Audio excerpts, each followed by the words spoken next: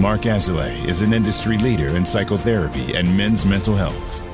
He's helped countless guys get back on their feet, deepen their relationships, and excel in their lives. Now he's taken all that he has learned and is sharing it with you. In each episode, Mark will interview an expert in the field of masculinity and men's work. We'll cover topics such as emotional intelligence, masculine identity, anger management, financial health, trauma recovery, marriage and divorce, ethics, and spirituality. Tune in and become a better man. Welcome back to the Men's Therapy Podcast. I'm your host, Mark Azulay, and I'm here with Aaron Eigler. He's a therapist in Boulder, Colorado, who works with men in relationships, men's sexuality, and men's issues. Aaron, welcome to the show. How's it going, Mark? Thanks for having me. Yeah, I'm excited to have you on. I've had your friend Melissa Radis on a handful of times. I know you guys work in the same practice, and I'm always excited to interview local Colorado therapists because it's a great way to spotlight people and just see like what our state is doing. Totally. Yeah. And thanks to Melissa for introducing us. Yeah, she's amazing.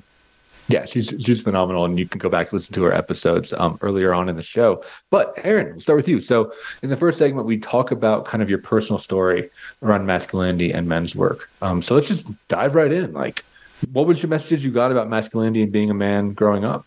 Yeah. So going back to the beginning, I am the youngest of three kids from my dad and my mom. And I have a younger sister from my dad's second marriage. But my mom was an immigrant to the U.S. from Israel. And her parents were Auschwitz survivors, survivors of the Holocaust. And so I grew up in this Jewish household, but my parents divorced when I was 2. So I grew up in spending all the time pretty much at my mom's house and every other weekend at my dad's house. And my dad was a very successful cardiologist in LA and, pseudo famous doctor. And so it was interesting growing up in that environment because I'm living under this my mom who's working her butt off to make ends meet, right? We're living kind of middle class environments, and then I go to my dad's house every other weekend, and it's so different. And basically, I think the messages I got from that about being a man is that, negative messages, Western messages, that work, career is the most important thing, is the prioritized thing. It's more important than the family, right? It's status and money over love and connection. At least that's how I kind of saw it growing up, right? I have a much more nuanced view today. But yeah, just the classic meritocracy, work hard, be a self-made person. I think I got messages that you have to do things alone, discipline, structure. And so that was the family dynamic. Both my grandfathers passed away early on in my childhood. I don't really have much memory of any of them. And then on my mom's side, right, it was very, very emotional. I'm her youngest child. I'm kind of the source for her meaning and enjoyment and fun. And so I think I learned early on that I didn't learn this till later, but I think early on I picked up that I was a source of for my mom to heal and to feel good. And I think what happened is I learned at that early age that I learned to push my own emotions down because I was there supporting other people that needed it. And so it was a long journey for me to understand that I have my own needs, my own wants, and that I'm deserving of getting those met. And then I guess later on, I grew up and made really good friends. And the thing that like really I remember being like a really sad kid in middle school. um, kind of anxious, maybe depressed. And I joined a Jewish youth group, AZA.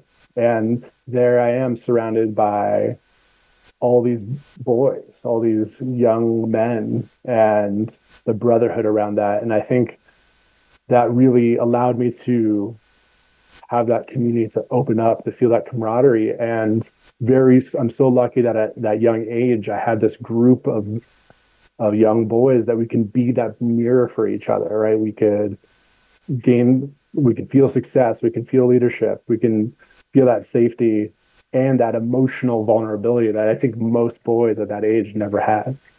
And so that was a really critical point in my masculine identity development. And also there's the girl group and interaction and growing up and having like really, really secure relationships with women at that age. So I feel really blessed that I had that opportunity. Yeah, I think that's incredible, right? And something that the Jewish culture does really well is having a lot of these structures, especially for young people, I think, to like connect and be in a more communal setting instead of this kind of traditional Western thing of like, king of the castle, right? Like just like lock it down with nuclear family. So yeah, I'm hearing like a progression. Let me hear if this is correct for you of like from provider, right? Either you provide money and status and material good, or you provide emotion and joy and laughter and humor and things like that. But it sounds like when you went to the Jewish program, it was more about connection and more like reciprocal. It sounds like you were actually getting fed by that. Yeah, and I saw that from my dad's side, right? The money, the success, the discipline, some Jewish things, right? The intelligence, the critical thinking, and then I fought against that so much, and really aligned with the fun, with the connection, with the empathy. And to the point where I push those other things that are important away, right? Because they don't feel good as much and they're hard. Yeah. Yeah, I think it's a common thing. I do the same thing. I think of our millennial generation is like we kind of threw the baby out with the bathwater, right? I think we pushed away a lot of the traditional masculine roles because they either weren't working in our family or, a lot of, in my case, right, my mom went through the feminist movement and it was really good for her, but then her parenting was around, how men can be predators or how they can scam you or how all they create in the world is violence, right? Like there's a lot of just like negative messages that I think confused me a lot as a kid growing up. And it took me, until, my late 20s to really reclaim masculinity. A lot of my life was just pushing it away. I'm curious, is that story similar to yours? Yeah, I think, yeah, to an extent. I think I never had a conflict with me in terms of how I am as a man in this world, other than kind of the shame that comes with how I feel like I'm supposed to be in terms of like I have ADHD, right? And so things like focus and discipline, things like sounding intelligence, right? Those things that I've picked up as things that society views as important for men to have, right? And I think you're right. I think it's taken me, that is a similar progression where it had, even into my early 30s is where I really started to understand how those messages have impacted my insecurities and my self-image and my self-worth. Yeah. Yeah. So I'm curious about the shame piece because I think a lot of guys feel that, part of theory of traditional masculinity, right? I think men are inherently hierarchical. We're very linear. Luckily, in modern society, there's many hierarchies. It's not just like the biggest, strongest dude, but I think we still like, rankings and points and score and tiers and all that kind of stuff. Like our brain tends to kind of like work that way. Oh my God. Tell my partner, right? I quantify everything. Right. That's the whole thing. It's like just spreadsheets, pros and cons, right? Like just dissect. Yeah. So yeah, it sounds like as a kid you felt like you were at the bottom of some of those hierarchies. That must have been really difficult, right? To be aware of them and feel like you couldn't quite measure up in some way. Yeah, and I think, right, as a kid, you don't have the language and the self concept to really put anything into words. But right, of course, right, searching for dad's approval, right, like trying to navigate your way in society. Like, what does success mean for you? What do you want? And I think what happens is we don't ever get the chance to really understand what's important to us and what we want and why we want it. Like I still have trouble understanding like why do I want that? Or what do I want? I think in therapy all the time. I'm just like, is that what you want? I don't know. Right. Yeah. That's just like some cultural conditioning, or is it actually who you are? Yeah. And I think, yeah, for most men, at least in Western society, it's like, yeah, playing of the game can overshadow our own personal development because the game just feels so ubiquitous and so urgent, right? Like everyone's running and you're like, okay, shit, I better start running. But do I even care about this race? I'm even in this race. Like, why? How did I end up here? But it's just, gun fires and you got to go. Yeah. And then you end up somewhere and you're like, how did I get here? And why did I get here? And yeah. A career path that you don't put a lot of thought into, or that you're told will give you some status or that will make you money, but not really understanding how's that going to be fulfilling for you. Yeah. So tell us about your version of that story. You said you started to come to awakening early 30s. Like, what was your kind of sprint out the gate? Yeah. I mean, so college, I majored in psychology and history. Yeah, and not quite knowing what I wanted to do. Actually, backtrack a little bit. So this is everything kind of came full circle. If you asked my mom at age 12 what I wanted to be, she would have told you a sex therapist. I was, exposed to porn at a really young age. I think my older siblings found some VHS tapes in my mom's closet. And so not being old enough to know it was really wrong to show me, they showed me when I was probably like 5 or 6, got into porn, but it didn't affect me negatively in terms of how I connected with people. But what it did is just expose me to sex and the importance of sex. And to me, it was actually this like fun, creative, silly, that's how I internalized it. And then I see my parents kind of really like not happy, not enjoying their lives separately. And I saw their lives as like, at my 12-year-old brain is like, they just need to fuck more, right? They need to have more sex and have connection. So I just had this notion that like, the sex therapist would be really fun. Anyways, I go to school, I graduate, I end up teaching abroad. And then I kind of come back to Denver and I'm trying to find a job in the music industry. It doesn't really pan out. I start subbing. And then I was a teacher for 7 years, essentially. And so automatically falling into that like caring, empathetic role, right? That was naturally what I was doing good as a young kid, right? Taking care of my family, my mom, right? Being that nurturer. But it wasn't for me, right? It wasn't my passion. It wasn't necessarily my strength, right? My best teaching job was when I was a music teacher, right? My ADHD, I can like be creative and have kids just play and be silly. And ultimately it didn't work out. It was too much. It wasn't my passion. And I ended up going back to school, become a school counselor, actually. And then within the first semester, I realized that, oh my God, I'm in this program, this umbrella counseling program. And all I have to do is sign a form and I can become a couples and family therapist. And then within that, I can just work harder and get my certified sex therapy credential. And full circle from 12 to like, I came around to being, holy shit, this has like always felt good, always felt like the natural thing.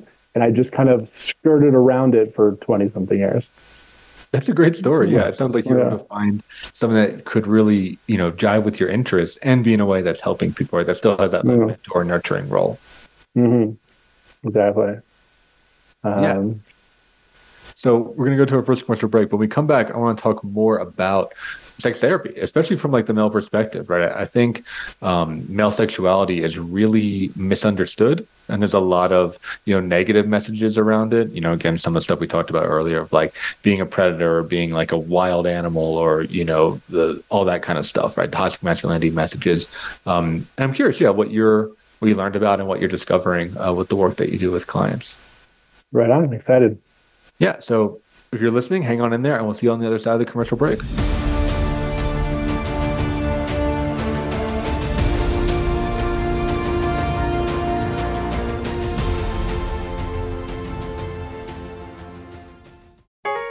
Want to see what Voice America is up to behind the scenes? Follow us on TikTok at Voice America Talk Radio. Men's Therapy Online is now accepting new members. Men's Therapy Online offers a solution to the lack of outlets for emotional expression, positive role models, and access to meaningful milestone experiences. In our post-COVID world, loneliness is at an all-time high. Men need consistent community. Our society is rapidly changing. Old models of masculinity are falling at the task of promoting emotional intelligence and meaningful connection. Men's Therapy Online offers tools and experiences designed to help the man who is struggling to balance traditional male roles and emotional fluidity. Whether you need to get back on your feet or take your life to the next level, Men's Therapy Online has your back. We help our members become a true 21st century man, a man who is not burdened by the rapid change of society, but who contributes to it honorably. If you're interested in signing up and finding your band of brothers, go to menstherapy.online to learn more. That's menstherapy.online. Start your journey today. Do you ever feel like you're just going through the motions? Jan Jones wants to boost your energy and ignite the power inside you. The Good Life with Jan Jones. Fridays at 10 a.m. Pacific Time on the Voice America Empowerment Channel.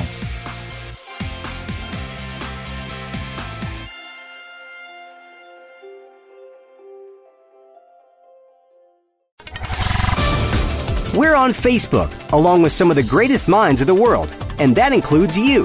Visit us on Facebook at Voice America Empowerment.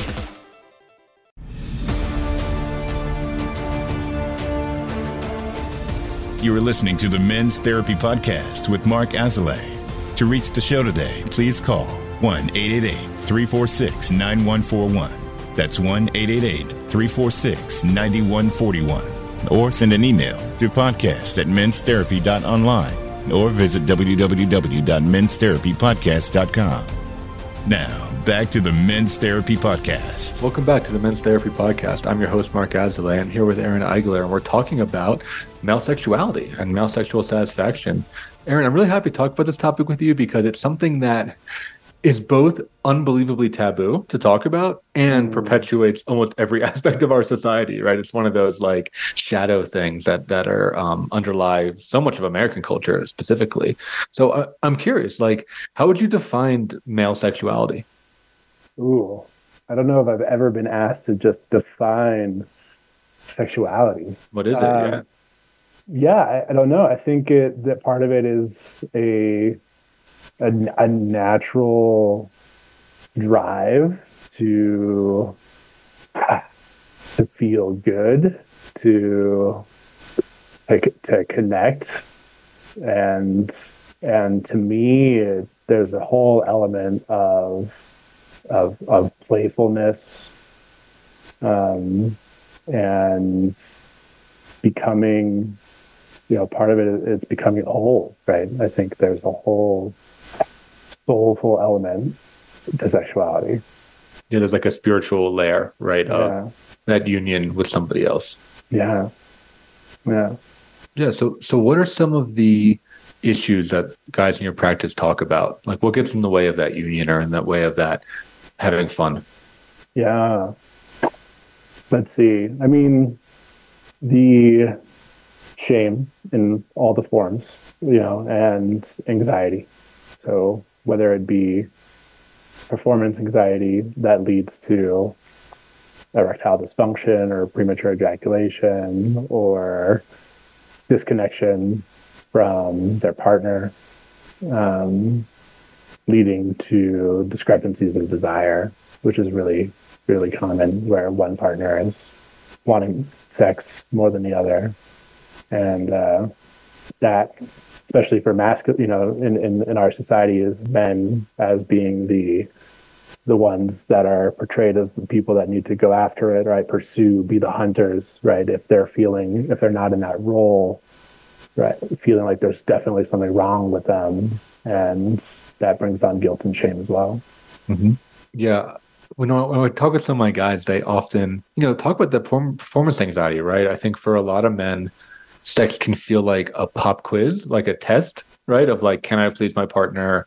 Am I going to last long? Like, is this going to be good? Right. Like, and I think especially with our generation, that tends to be more focused on our partner, I think, than previous generations. Sure. And it freaks them out, right? I mean, it freaks them the fuck out because they're like, what if I fail? What if I come too fast and now I'm in that refractory period and I'm just sitting here, right? And my partner didn't orgasm, right? Or what if I can't finish, right? And she just gets tired or bored or whatever, right? What do you think of that? Do you talk with guys that have that kind of that fear that goes into it? Yeah, and I think so much of it comes to what our perception of what sex is, right? And I think, going back to that me talking about porn, right? I think we get those images that like sex is, right? Intercourse, right? Penis and vaginal intercourse, right? There's your dick is supposed to make the girl come, and you're supposed to have a big orgasm, right, at the end. And so there's a very limited definition in our brains of what sex is. And if we're not living up to that definition, then there's something wrong with us, right? Where sex is so much more than just penetration. And what happens is it leads men to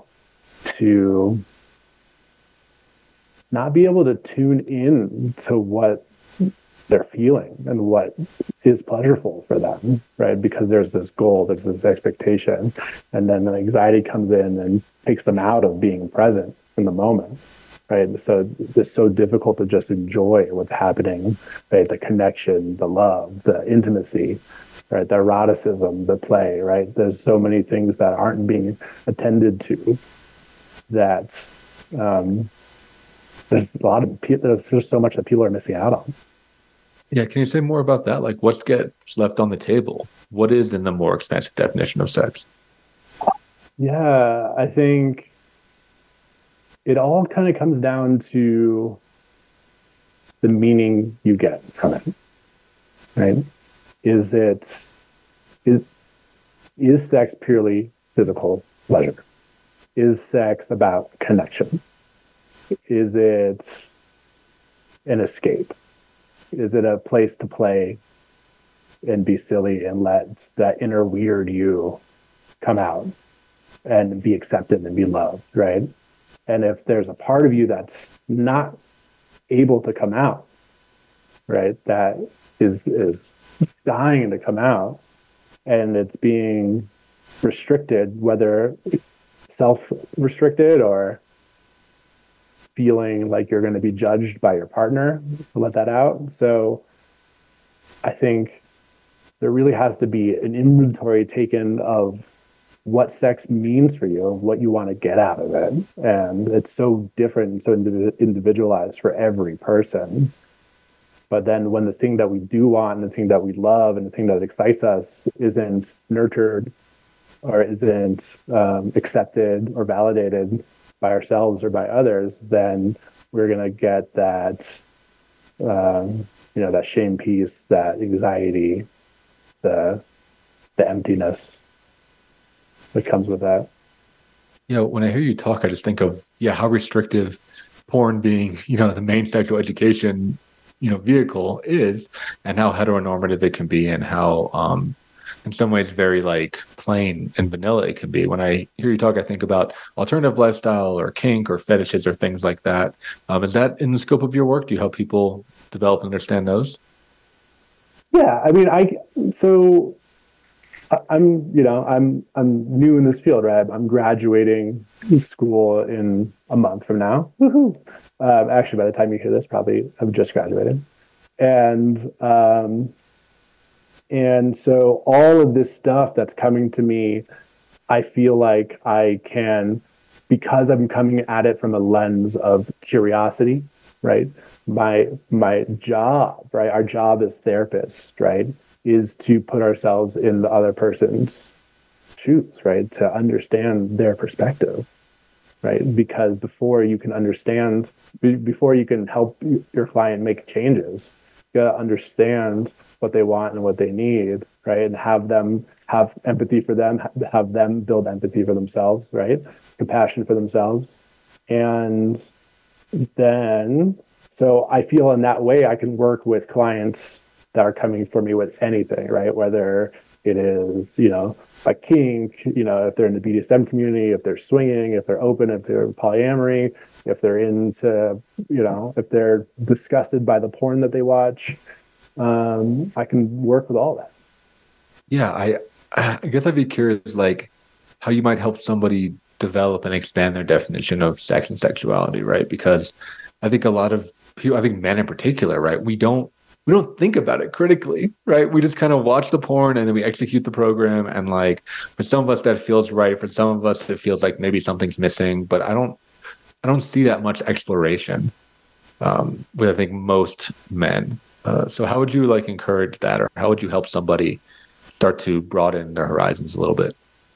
Yeah, I think not to, kind of go back to it, right? It's understanding what their desires are, right? And that they have needs and that they have wants, right? I think for men, right, it is like we're saying that often it's just like the want is that you should be the strong man that pursues the girl, and and men try that and maybe aren't feeling good about it, right? They're not getting something.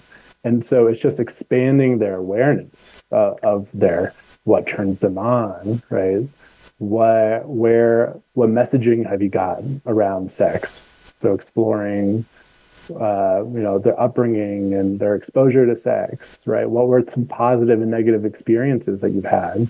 How do you know you're enjoying yourself? How do you know your partner's enjoying you, right? And so how do you communicate about sex? And so talking about really just giving men the space and the room to dive into, most men that I see just have never had that open space to talk about it. So that's really just the first step, is to have that non-judgmental, open space to feel safe enough, right? I never say it's a safe space, but I say I try and make it a safe enough space for you to take a risk. Yeah, completely right. I think most guys, we talk about it in like locker room talk at the best. And I think most guys, especially as we get older, like don't talk about sex, right? Something that is very much hidden from the public eye. We're not, you're not going to like your kid's birthday party and talking about sex with another parent. Like it just really doesn't come up in most, I guess the average household, right?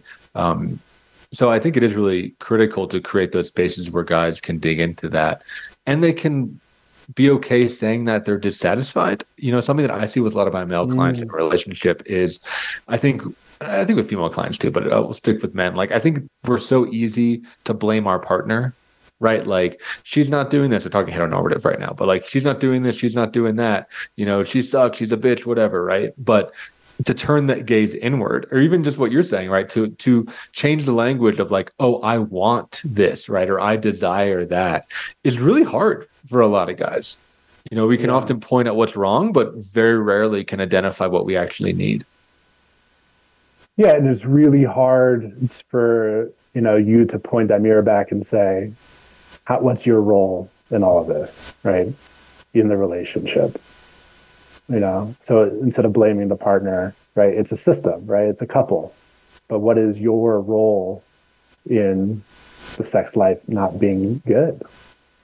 Right? Yeah, for sure. Me, one of my friends, when we talk about Guys and Masculinity, right? We have this kind of joke or this theory, right, that things that all guys think they're good at, most guys are horrible at, right? Yeah. So like sex being one, right? Like not many men will ever admit to you that they are not good at sex, or they don't feel confident, or they don't feel comfortable. I just had a client recently, right, in this last week, that he's in his 50s, has really low desire in his marriage, and he's literally it's only my second session with him, and it's kind of a light bulb, like, I just was never attentive to my partner's needs, to their pleasure. It was always about my pleasure. And they had a role reversal in their marriage, right, where she wanted to be the pursuer, and he lost that power structure and just killed the vibe for him. Yeah, because he was just kind of pigeonholed into that one thing, right? Yeah. That one kind of heteronormative porn. Exactly. Role. Yeah. Yeah. Yeah, I wonder about the other kind of typology as well. I wonder if you see this of like the nice guy typology, where I think as a lot of men, we equate like doing things with sex, right? Like, oh, if I like, do my chores and clean the house and make money and like, I'm like nice guy, then, black box sex, right? Like I will get sex, or my partner will pursue me, or I'll get rewarded with sex.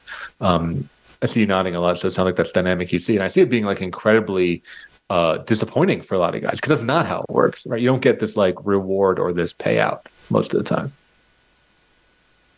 Yeah, it's interesting. And I'm seeing a lot.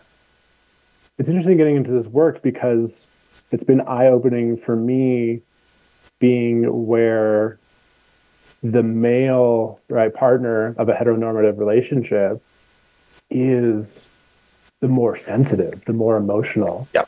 Right. And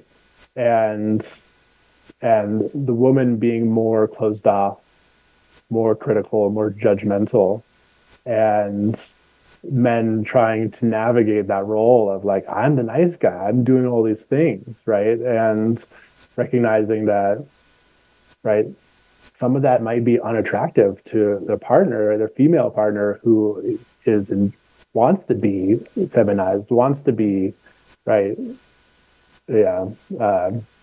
wants that classic male to take over and have that energy. Yeah.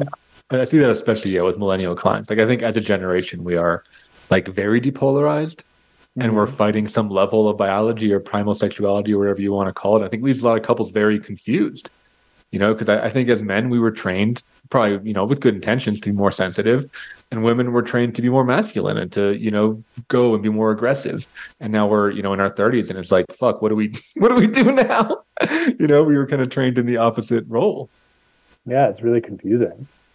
Yeah. So we're going to go to our next commercial break. When we come back, I want to dive more into that. And also present if you have some exercises or even introspection prompts that our listeners could use if they want to start to explore the sexual dynamic in their own life or in their relationships. So if you're listening, hang on in there, and we'll see you on the other side.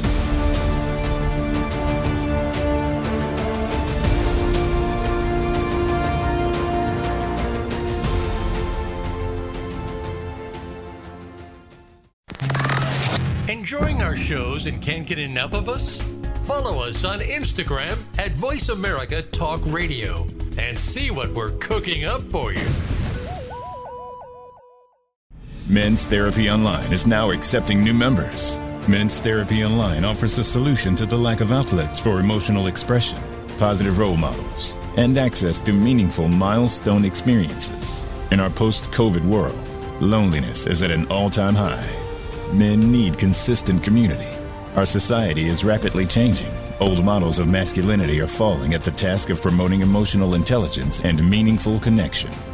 Men's Therapy Online offers tools and experiences designed to help the man who is struggling to balance traditional male roles and emotional fluidity. Whether you need to get back on your feet or take your life to the next level, Men's Therapy Online has your back. We help our members become a true 21st century man, a man who is not burdened by the rapid change of society, but who contributes to it honorably. If you're interested in signing up and finding your band of brothers, go to menstherapy.online to learn more. That's menstherapy.online. Start your journey today. Our thoughts and feelings not only affect our own lives, but the lives of everyone around us. Find new meanings of love, authentic expressions, and better connections with the people in your life. Tune in to Love Light with Dr. Jean Marie Farish. This program will feature guests and discuss ideas that will bring a better life to you. When you find this perspective on love, it will change everything. Listen live every Friday at 12 noon Eastern Time and 9 a.m. Pacific Time on the Voice America Empowerment Channel. It's your world. Motivate, change, succeed. VoiceAmericaEmpowerment.com.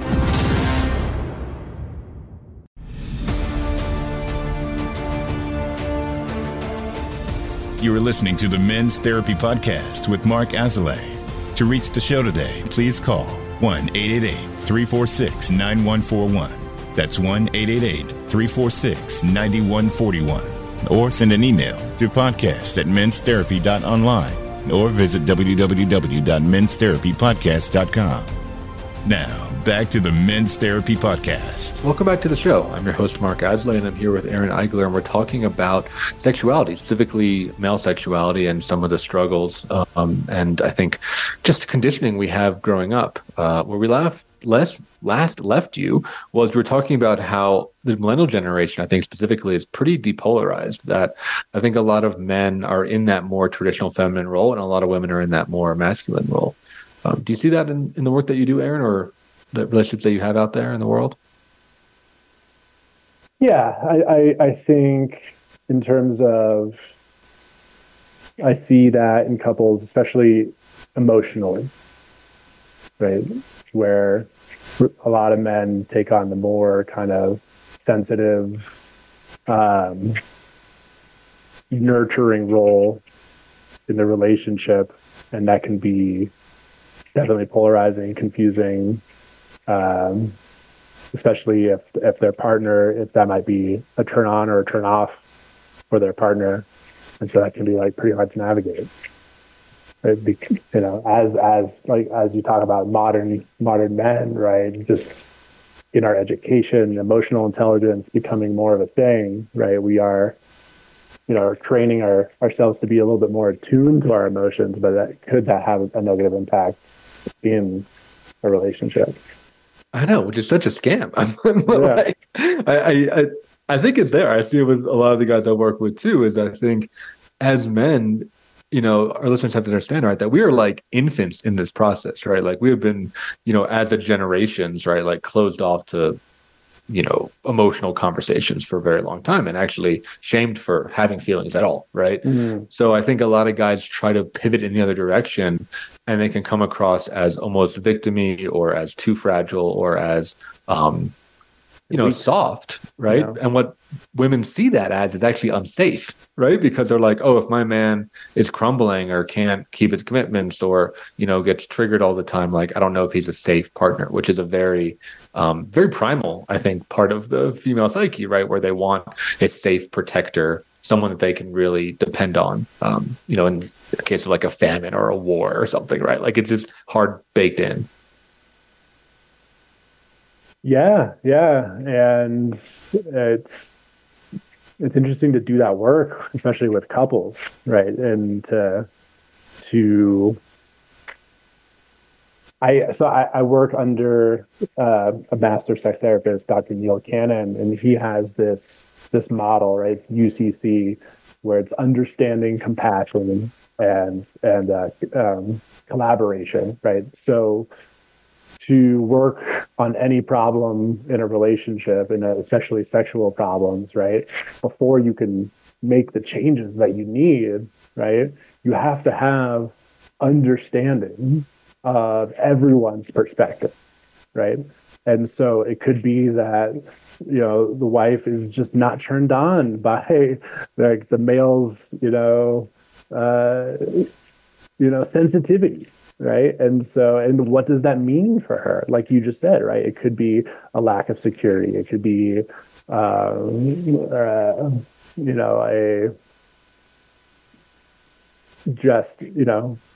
turn off, right? And things like that.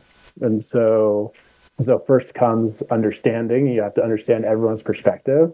And then because until you understand, you can't really have that compassion or that empathy for your partner. So it's kind of like a neat little, even kind of just like you could think about the process of therapy as in couples where it can just be like, we got to get understanding. Then we got to build compassion and empathy for each other's perspectives. And then once we have that, we can say, okay, now we have all this information. We know each other so much better. We have greater awareness of what makes us tick. Where can we make the changes? And where can we compromise? Where can we work to get everyone's needs met? So, yeah, I think, and that requires that individual work on the other people being like, okay, what do I actually want and who am I? I think especially in a sexual dynamic, I'm curious if you've seen this. Have you seen like people's sexual dynamic mirroring a greater relationship dynamic? So is there a way to almost use what's happening in the bedroom as a diagnostic tool to what might be happening in the greater relationship? Well, yeah, I think most folks will kind of, especially if there's been a change, right? But also just kind of use sex as a barometer for relationship satisfaction and connection, right? Where especially you have a couple that, the classic progression of, you get together, you're hot and heavy, having sex all the time, and then you're together years and things get stale. And of course, right, does it just get stale in sex? Probably not. It's probably getting stale in other places. It's probably getting stale in fun. It's probably getting stale in adventure and connection, right? Things got easy. So I think sex is definitely a barometer for where things are in a relationship. Yeah, what would you recommend to the male or to the couple even that sex is getting stale? I think that's unbelievably common, right? Like it just tends to peter out without work and without more fuel for the fire.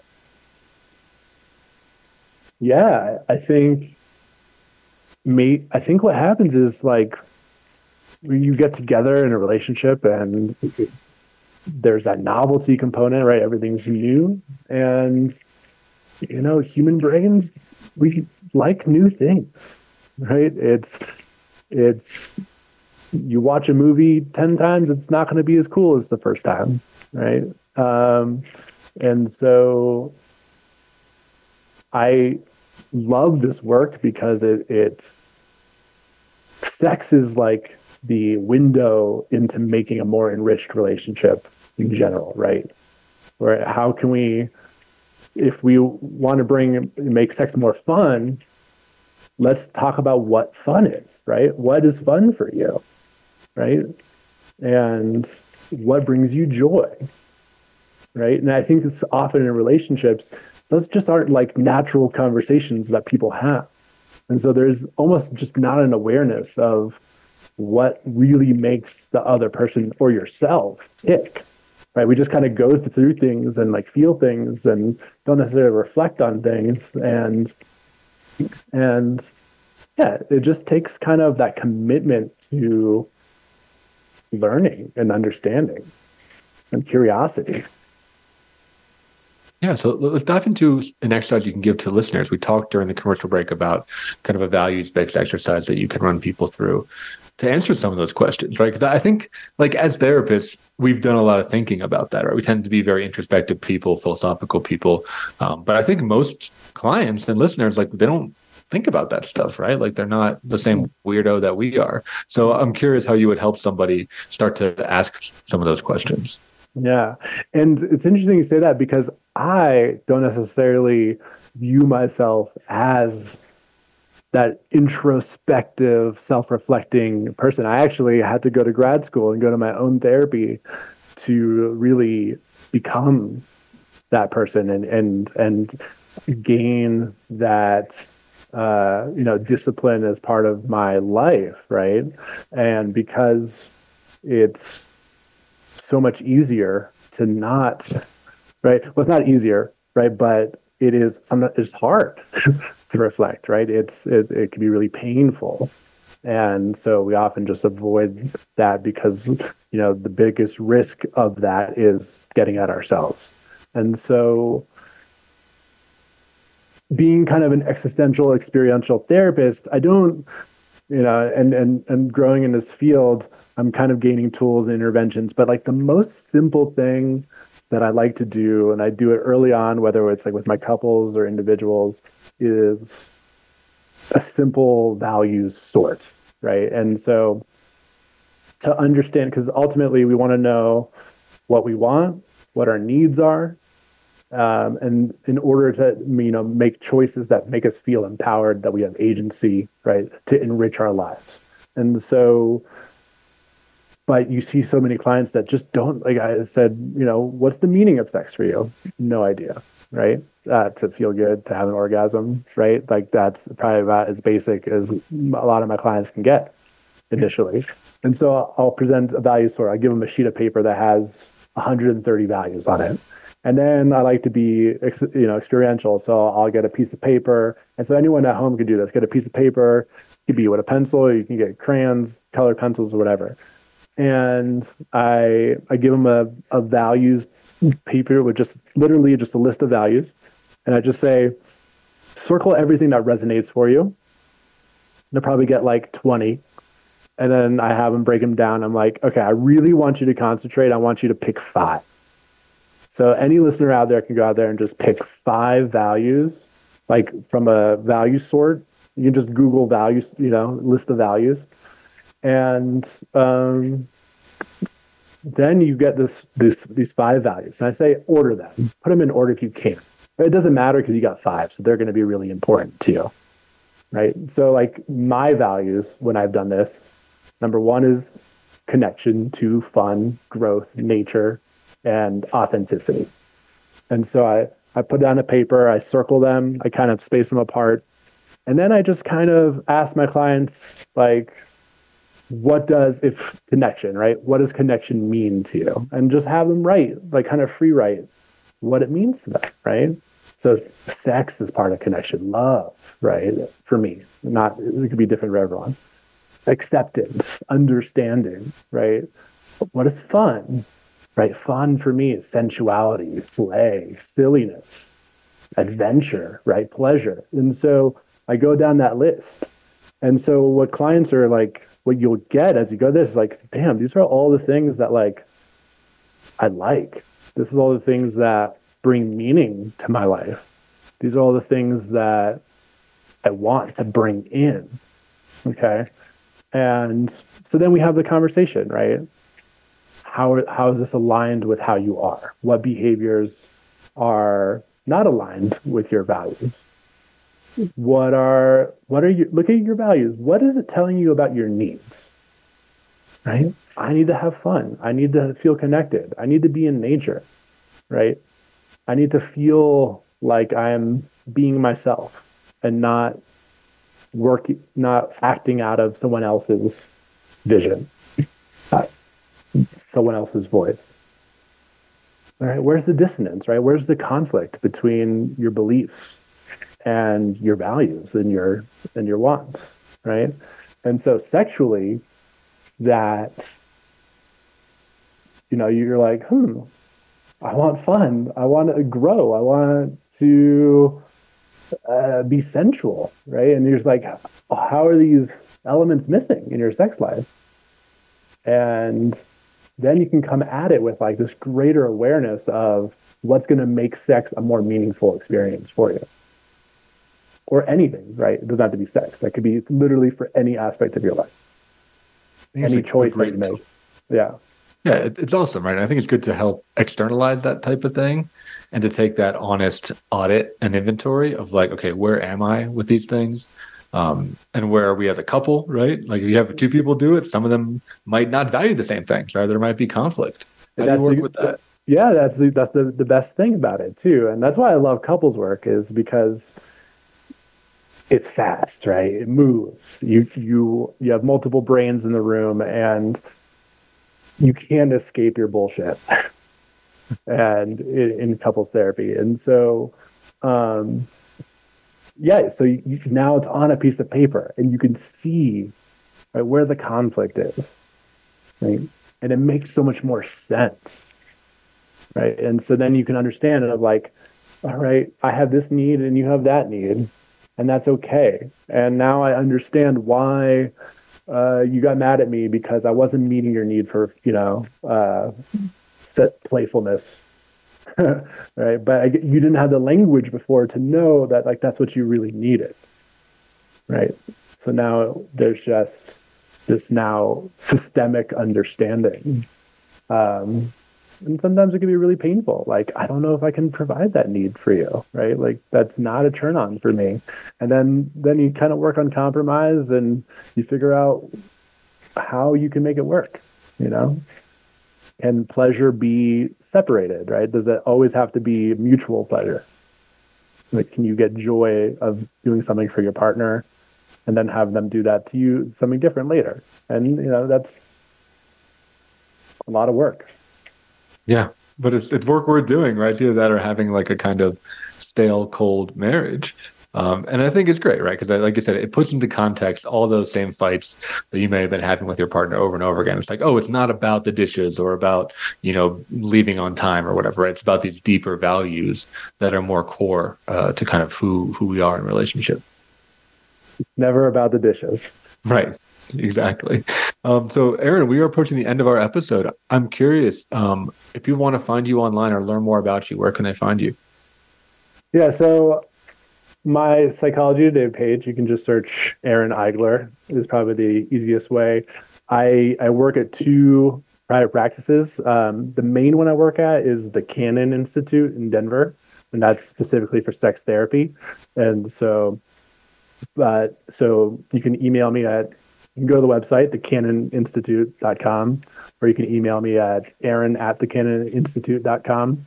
And I also work with Melissa Radatz at Kenosis Counseling.